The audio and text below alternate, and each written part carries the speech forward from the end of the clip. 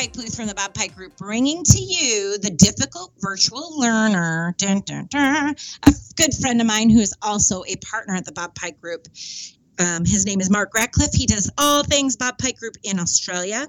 He had written an article some time ago about the different difficult virtual learners and how to get rid of them. And I love some of the ideas that he came up with, or the way he named things. I wouldn't name them the same way, but for fun, I'll share with you what they were, because now you're wondering.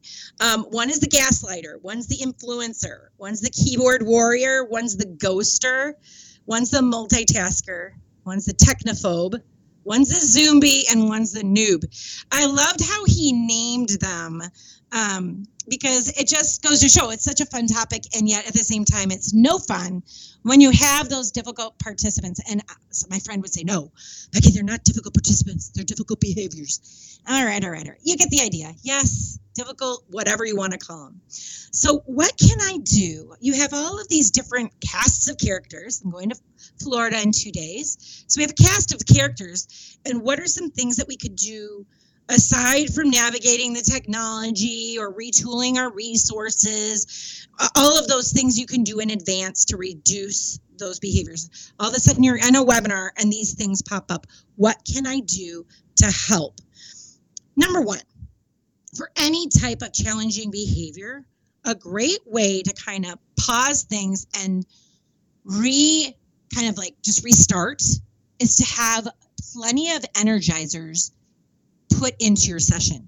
An energizer is anything that it doesn't have to relate to content. It could just be, hey, stand up, go touch 3 walls, come back.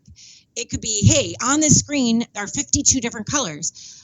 Put a check mark in your favorite color. It's anything that's going to help to re-engage a learner. So it doesn't matter what type of difficult behavior is being exhibited. We're getting everyone re-engaged. Even those that are already engaged are now going to have the chance to just kind of reset and restart. I love ideas like this that work for all different types of difficult behaviors, because we never know what we're going to face. And I honestly can't design in 37 different difficult people and slides for each one should they show up. I need to make it really global. All right. What about the people who are completely ghosting you? I did a webinar for a group of people in Asia, and they are amazing participants. They love the content. They give you great feedback, but there can be times where it's quiet. And one of the hardest things to do as Becky is to just sit and wait and be patient. Did you hear that? Dead air? Did you hear me freaking out? Yes, that was me. But I count. It takes the human brain 12 seconds to come up with a new thought.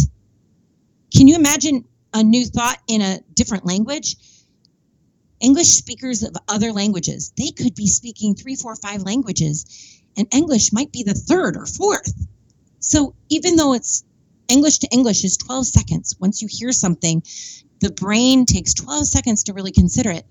Well, now give people time to consider it in another language. I also want to encourage you to put questions on your whiteboard. Even if you forgot to do it originally and you put the question out there and you're kind of getting like silence, create a whiteboard quick and type the question up there. And just say, hey, I'm going to leave it quiet in here for 30 seconds. I want you to consider your own answer to this. Now the silence is no longer awkward. It's expected. So you can kind of get people to not be that ghost just out there if we give people the opportunity to succeed. Another thing I like to do is to give options. One of the things you'll hear if you ever attend any of my classes virtually, you'll hear me say, all right, feel free to whiteboard or chat. Or I'll say, you can go ahead and turn on your mic. Let's see, just raise your hand. I'll call on you if you feel like talking it out, or you can chat. Let's flood that chat box. So people have an opportunity to experience the content in the way that makes sense for them. So that's another thing to consider.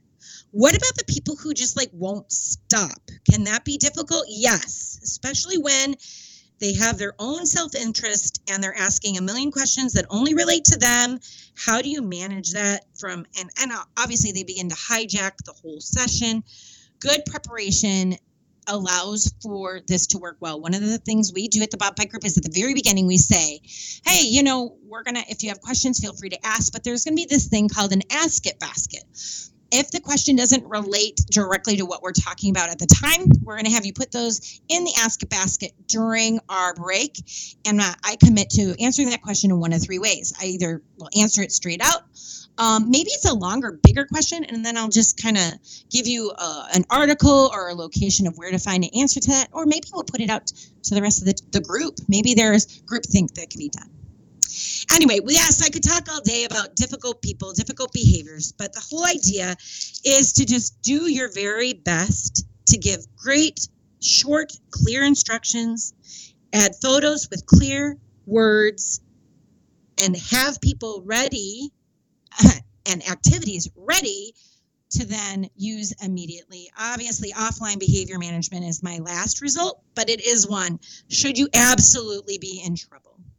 Thanks so much for listening and tuning in. We will be here next week. See you then.